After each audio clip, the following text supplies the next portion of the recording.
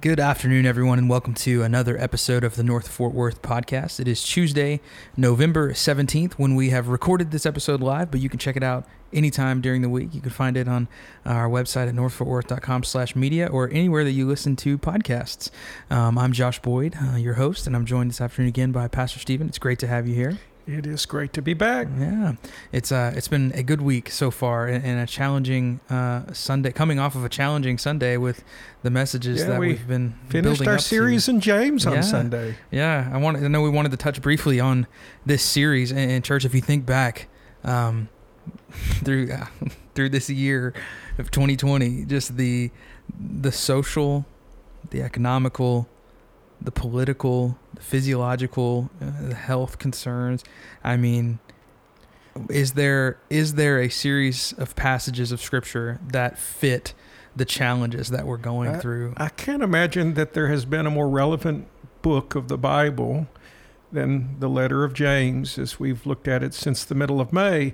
In fact, I mentioned to you earlier, Josh, that at the start of the year, when I began to pray about where we might be going with sermon emphases, I originally targeted the study of the book of James to begin in October and to kind of carry us into 2021. But as COVID happened and it was obvious things were becoming unsettled, we spent a number of weeks being reminded of God's presence and God's support.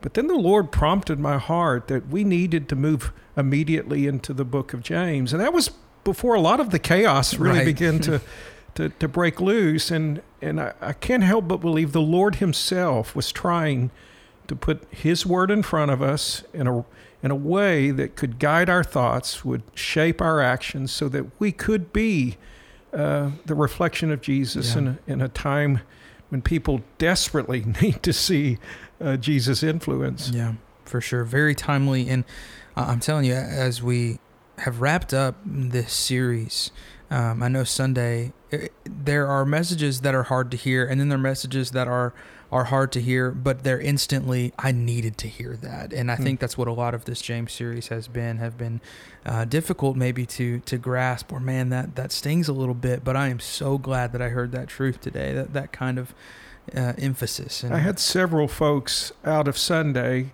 again, almost express exactly what you've conveyed, where again, it's not the type of message that you say, please talk to me about people that wander from the truth and the implications of that. But repeatedly what was expressed is, I very much needed to be reminded of our spiritual responsibility to be people that bring others that have lost their way back to where they need to be. And if you look at the book of James and how it ends, it really stands apart from many of the New Testament letters where, for example, with Paul, with so much of his writing, he ends the letters by extending greetings to different people, and then tries to kind of leave on the mood with an upward appeal. God bless you.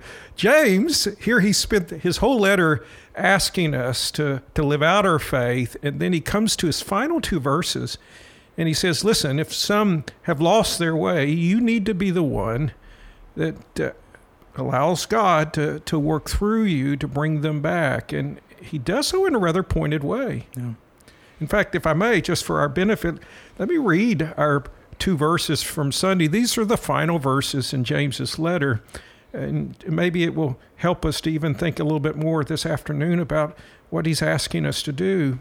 He writes, my brothers, if anyone among you wanders from the truth and someone brings him back, let him know that whoever brings back a sinner from his wandering will save his soul from death and will cover a multitude of sins.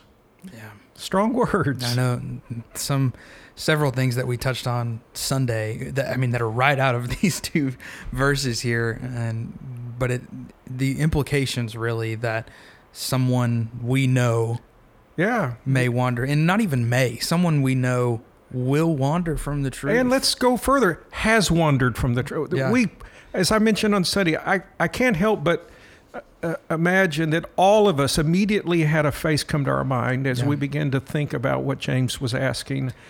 someone we care about, someone maybe we've grown up with, someone that in the past has been used of God maybe even to help us in our faith. And now they're not where they once were. Yeah. As James says, they've wandered away. And again, by wandering, we're not talking about they've stumbled in a moment. We're talking about a steady drift. They have moved away from where they were. And I feel like no matter the level of maturity, that is part of being human, I think. And I think so. This wandering aspect. But the thing that I remembered vividly was not so much someone that I could picture that had wandered from the faith, but it was this second one, the second observation that someone must act to bring the wanderer back. My mind immediately went to someone that had literally grabbed, my shirt tail, and that's not where you need to be. That's a good word. That's not who you are. That's not who I know you to be. That's not who Christ knows you to be. That's not who Christ has said you are to be. And my mind went there, which is the second observation, not so much to the first. Right. Yeah. Not so much. I was the first one. And, I wasn't necessarily thinking of someone else in that aspect, but when it came to someone must bring the wanderer back, it was, I can think of this person. Yeah, thank God someone brought me back. And which leads right to the third one of, my goodness, I'm so glad Jesus restored that in my life through someone else. And just really, really cool and convicting observations there. And I think a very helpful thing to keep before us as James concludes his letter is, again, that's not going to just happen. That it does involve someone. And that someone, in many cases, is us. If I'm the person that's seeing someone that has begun to lose their way, then God is very much wanting to work through me to bring them back to where they are. Or, again, as you've reflected out of your own journey, if I'm that someone who's begun to lose their way, then this afternoon, if you're listening to this, we're the someone that are saying, come on now. I mean, God is wanting to use us. Jesus desires to restore and to bring back into your life what he's able to do. And again, when we talk about wandering from the truth, we're not talking about wandering from Christianity or wandering from a set of rules. It's very personal. In James's mind, the truth we're discussing is the truth of Jesus and the wisdom and the life that he brings as we relate to him. And so James is trying to help us to both recognize how he would work through us, or if we are that person that seemingly has begun to drift away, he wants us to come back. And we mentioned earlier when we were talking about this passage, the kind of the converse of what's going on here, and the challenge James lays before us, and the victory really that lies in verse 20 of Jesus is able to save and restore if they're brought back. And that implies the existence that someone could potentially not be. Yeah, and as I touched on that on Sunday, that's a very uncomfortable consideration. I mean, it's uncomfortable to even say. He says we're saving them from death, and now various theologians debate, now, are we talking about eternal death because it's describing someone who's never trusted in Christ? Are we actually talking about a true follower of Jesus whose life maybe prematurely ended because we're not taking seriously the faith journey that is ours? And as I conceded on Sunday, to me, I leave the mystery there. I let God kind of sort out what is being portrayed. But the critical element here is our responsibility is to act because if we don't bring them back, then their life is certainly diminished. Sure. And God wants us to do that. And we've talked about the roles, that we can have, and we can vividly picture someone that falls into maybe the wanderer category. Maybe that's us, or we can recall someone, or we can recall the task for us even to reach out to rescue a wanderer, to be the person that brings them back and allows Christ to restore them. But if we could talk about just maybe not so much the wanderer, but the wandering, and what causes that? What goes on there? What causes us to really wander from the truth, to wander from Christ? Well, and I just offered on Sunday some examples. I don't think what I described was an exhaustive list, but certainly it helps us to begin to visualize how a person's heart might begin to drift away from Jesus and the truth of Jesus. Starting with disappointment, and I think this is a very common one. where a circumstance in life erupts. They find their mind and hearts rattled by what's happened, and before they realize it, they begin to question God's love or God's care based on just how bad the situation is. And out of disappointment, they begin to slowly drift. And that's not an uncommon thing. Again, I think as you look in the New Testament, there's a lot of instruction that we need to shore up our hearts in the midst of difficulty. And there's a lot of middle ground in disappointment too. And I think that's what makes disappointment so dangerous, is because disappointment can be something as tragic as the loss of a loved one during a season of COVID. Certainly so. It can be, loss of a job as a result of COVID. All the way to something as, trivial in our eyes, not to the Lord's, but something as I didn't get what I wanted in that situation, right. Or that didn't work out the way I thought it was going to. Disappointment is just, it's such a variation, I feel like, especially across our maturity levels and where we are in our faith. It's a dangerous place to be, I think. And it's not by accident. If you go back to the start of James's letter, as I noted on Sunday, he starts by saying, listen, you need to allow trials and difficulties actually to be a catalyst of growth rather than a justification for drifting away. We can allow our hearts to deepen in faith during hardship rather than to suddenly find ourselves weakening. But disappointment can certainly be, I think, a serious contributing factor. The other broad term I used that could go 100 directions is distraction, where sometimes I think it's the world that appeals to our desires that begin to draw us away, and we begin to be fixated on a desire, and before we know it, we have abandoned Jesus or the truth in a way that he desired to be a much more influential part of our life. And once more, I think it aligns itself with James's letter. How many times did he expose the danger of being selfish in your desires, driven by just you and you alone? And if we're not careful, if we don't allow the Lord to maintain a healthy balance and perspective, we are beginning to take our eyes off of Jesus or the truth that he would help us to realize. So what then is the difference? And I know distraction is a broad one, but what really sets deception, then that third one? What sets deception apart from distraction? Well, to me, the deception emphasis that I introduced on Sunday really deals with, I think, what you hear in the competing voices of our culture.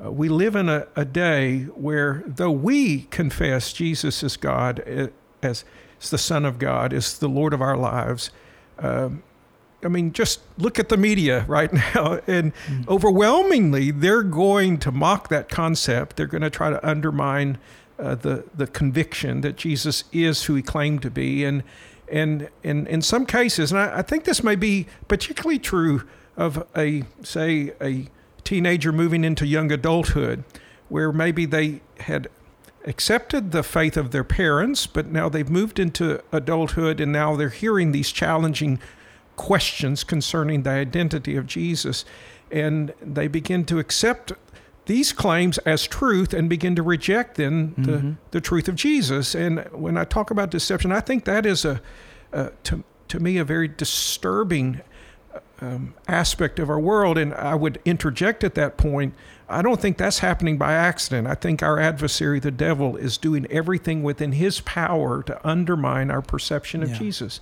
In fact, you could put the devil behind all of these potential factors when I'm in the midst of a disappointment, the devil whispers in my ear, God doesn't love you. When I find myself being distracted by desire, it's the devil who's saying, why don't you chase after that instead of the Lord? And now when I have someone in my mind saying that, Jesus, he's not God. He can't save. He can't be a difference in your life. It's the devil who tries to then drive that deeper into my subconscious so that slowly I begin to think, do I really need to go to church?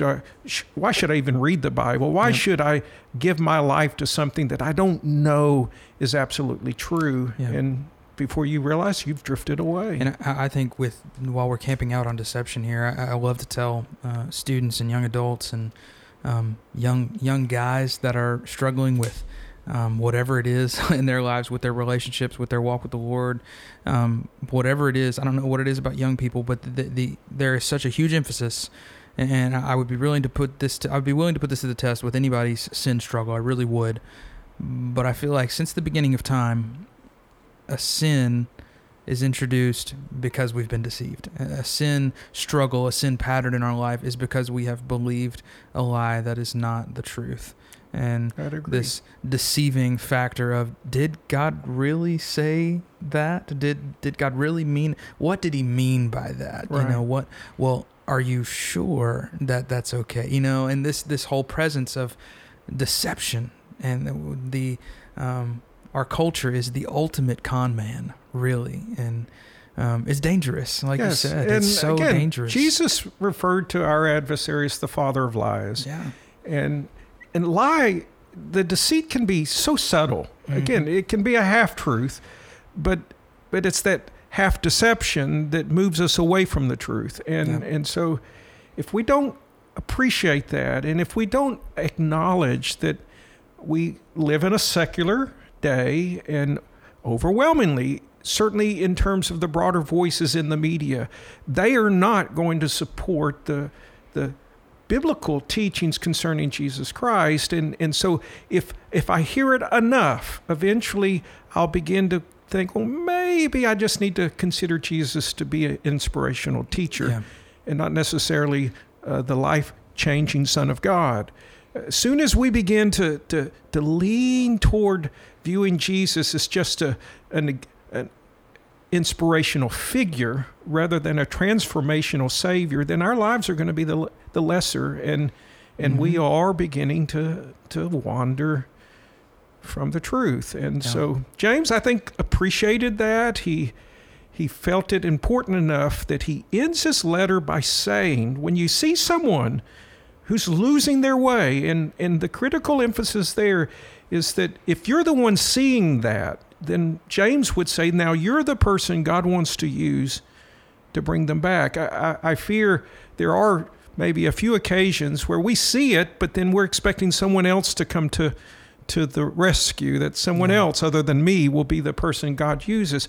I want to stress, if you're listening to us this afternoon, if you know someone right now, whether it's because of disappointment, distraction, or deception, they've just begun to seemingly turn away from Jesus in a way that concerns you, then you need to know God wants you now to be that instrument of His grace that leads them back to rediscovering the beauty of Jesus. And again, I'm not trying to put a heavy weight on you if you're listening now and you're hearing this. I'm just wanting you to view it as a privilege, actually, that God wants to use you to bring them back to the beauty of Jesus and the difference that Jesus can make.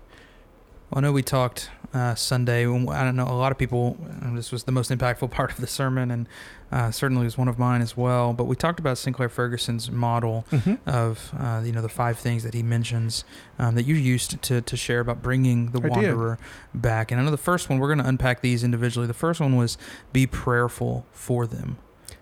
Yes, and again, as I shared on Sunday, his model he developed based on what he perceived the interaction to be between Jesus and Peter. Mm-hmm. And of course, we know Peter's denials in a dramatic way, and then just the shame that potentially would cause him to turn away from Jesus. Well, when you look at what the Gospels describe, Jesus tells Peter, "Now I'm praying for you." And we are Peter. Yeah, and then you're going to be sifted like wheat, but I'm praying that on the other side that your faith will actually be stronger. Yeah. And so where Sinclair Ferguson starts by saying, if you're going to bring someone back to the truth, you need to be praying for them. I think he very much is helping us to appreciate, first of all, the power of prayer, but also that it's through the vehicle of prayer that God, I think, is going to then work through you. Because, see, part of my praying for the individual, yes, I'm asking the Lord to open their eyes, to tender their heart, but I'm also asking the Lord to use me, that God will help me recognize the right time and the right place to be able to be instrumental in helping that person that I care about reconsider perhaps the direction that they're going. And so it begins with prayer, and I would quickly add, and it continues with prayer. It's not like, you just pray one time and that's going to be adequate. That's what I love about this model is they all build on one another. They do. And you can't, very much so. You can't have really any of them without the others. And so, you need to be prayerful for them. And then the second one, as we introduced on Sunday, was to be willing to spend time with them.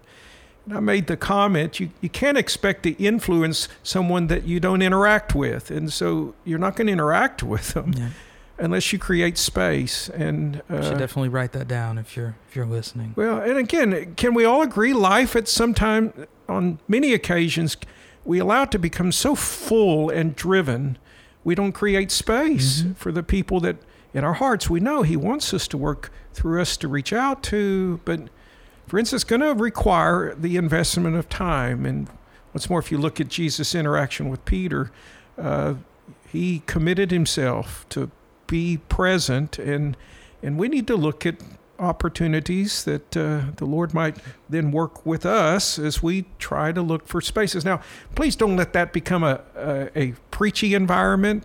You need to live life with them, I think, is the point Sinclair Ferguson would make, that you're not simply setting up an appointment to preach a sermon. Be present. You're just wanting to be in proximity. I mean, I've in the years past have talked many times with people who've had a burden for a family member, and maybe the family member has made some really dramatic steps away from Jesus in terms of their lifestyle, and again, the temptation is to distance yourself because you've been disappointed by what they've now chosen to do. But if you distance yourself from them, potentially you've withdrawn from them the ability to influence who they are. Your voice is no longer a part of the voices that are shaping their lives. And so, again, I think Sinclair Ferguson is right. You need, with God's help, to create space, to provide time where God could speak. Yeah, definitely. And I think that leads us to really the third one is gentleness, to be gentle. And we talked briefly earlier that, if you are a committed Christ follower, if you want to be a follower of Jesus, praying, spending time in fellowship with others, and gentleness, those are free. Those are free spaces for you in Sinclair's model. These are... And if you think it's just a reflection of Jesus in you, right? I mean, the fruit of the Spirit is love, joy, peace, gentleness, kindness, goodness. I mean, these are qualities that hopefully are not things that you have to add to your list. And they may get more difficult with people that have wandered or people that are not wanting to hear the truth, but that doesn't mean they're any less important. In fact, they're probably more important with people who have wandered. And the gentleness is such a... I mean, I think of... I'm not going to get political, I promise, but in over the last few weeks, you think about on the news media, the build up to the election and the lack of gentleness that there is in our culture. No, there's a harshness right now in our culture that is pervasive. Yeah. And if we will allow Jesus, and I stress this is going to be a work of God in our hearts, to help us to be tender. Especially for someone who's wandered from the truth, I would argue in many cases there's an underlying guilt that's there. And if you come on harsh and you come on in a way where it just sounds like you're condemning them and you're attacking them, then they're not going to hear what they need to hear to bring them to the point of returning to the truth. There just needs to be a gentle manner in how we do that. And I take you back to the opening appeal. You need to be praying that God will influence the tone of your voice, that the Lord will influence you to know even the time that you speak, which brings me to the fourth one. You do need to be brave. See, some people, I think, will camp out on being gentle, and they never bring up the discussion. And some people camp out on brave and are never gentle. Yeah, I mean, why is that? I mean, I appreciate there's a tension between those two, but what's to me, I guess inspiration was I looked to Jesus, and he was able to embody that tension. John tells us in his gospel in chapter 1 that you saw in Jesus the fullness of grace and truth. And if you think about gentleness and bravery, really that's what we're characterizing. You want to be gracious, but you need to speak the truth. Yeah. Because if you don't introduce how they may have wandered away, I guarantee you, given our society, no one else is going to cause them to think about that. Sure. And so swallow hard, say a private prayer, and then ask the person maybe some questions to help them consider where they are and the choices that they're making. I learned from a previous mentor, and this is not at all taking advantage of. It's not at all buttering someone up, but it is totally okay to use the soft start method in situations like this with a wanderer, with someone who is totally going against, if we're dealing with leaders or discipline or anything like that in the church. If you have one thing that you're going to point out that someone needs to correct in their life, you need to share with them 3 things that they're doing well, 3 things that you absolutely love about them before you can bring. And not only does that, it softens the tension, I think, but it also is, hey, I love that you love people. I love that the Lord has gifted you in that. I love that you are such a well-spoken person. I love that you have a heart for whatever ministry it is that you're serving in. But because I love you and I know that you're great in all of those things, I know that this is hindering you, and I know that this needs to be made right with the Lord. And I think I've seen that in my own life work That's wonders. Very well expressed. And I know that if again, it's not manipulation. What you're wanting to do is embody the love of Christ. Yeah. And if you look at Jesus as the example of this, then you see in him the desire that clearly affirms the value of a person. And seeks to help them to appreciate who they are and where they are, and even more significantly, how Jesus might enable them to discover even a greater sense of purpose and being that Jesus is able to bring forward. So, that's very well spoken. While you're on that one, talking about how we're wanting Jesus to work in their lives. We're wanting Jesus to reveal something that maybe does need to be tweaked, something that can be restored there. We have to be there for them after the restoration. That's the final one. I thought Sinclair Ferguson's comment there was particularly helpful, because if we're not careful, our goal is kind of just to get them to turn toward Jesus. Okay, and then we later. Disappear. Have a job. Have a nice journey. No. I mean, what you want to do is, if you want to visualize it spiritually, take them by the hand and you're walking with them to Jesus, but then by faith, you're going to continue to walk with them with Jesus. Yeah. And again, they need to have somebody on their side, especially as we all know, sometimes in the church, people seem to be, standoffish to a person that may not have made some of the best choices. Shame they turned on away. Us. And so if they see that you were there for them, I think that will give them the ability to gain their footing spiritually. Now, this isn't a completely one-on-one comparison, but I can't help but think of Barnabas and Saul, better known to us as Paul, in the book of Acts, where here Saul makes his dramatic faith experience, but boy, there were a lot of people that were very standoffish. Yeah. And then God uses Barnabas to come to him and to walk with him and to bring even a stability, I think, to his own spiritual development and a sense of support and acceptance in the community of faith. And I think as we think about how we can affect the life of someone, we need to pray. Now, Lord, as you help me bring them back to where they maybe once were, and enable me to walk with them a little further and just to be an encourager to them in a way that God will then even strengthen the fresh work that he started.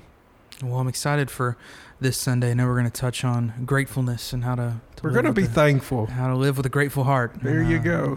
Which is very timely for a year like this. We could complain about a lot. But just to remind everyone, we'll be observing the Lord's Supper this coming Sunday. And if you're out of caution, not able to join us on campus, we've been promoting you can drive by the church office, drive through our feel free little entrance area, and we'll bring out the elements for the observance so that you can be a part of the service. But it's going to be, I think, an encouraging, meaningful time just to refocus our hearts, and we hope that you're planning to be a part.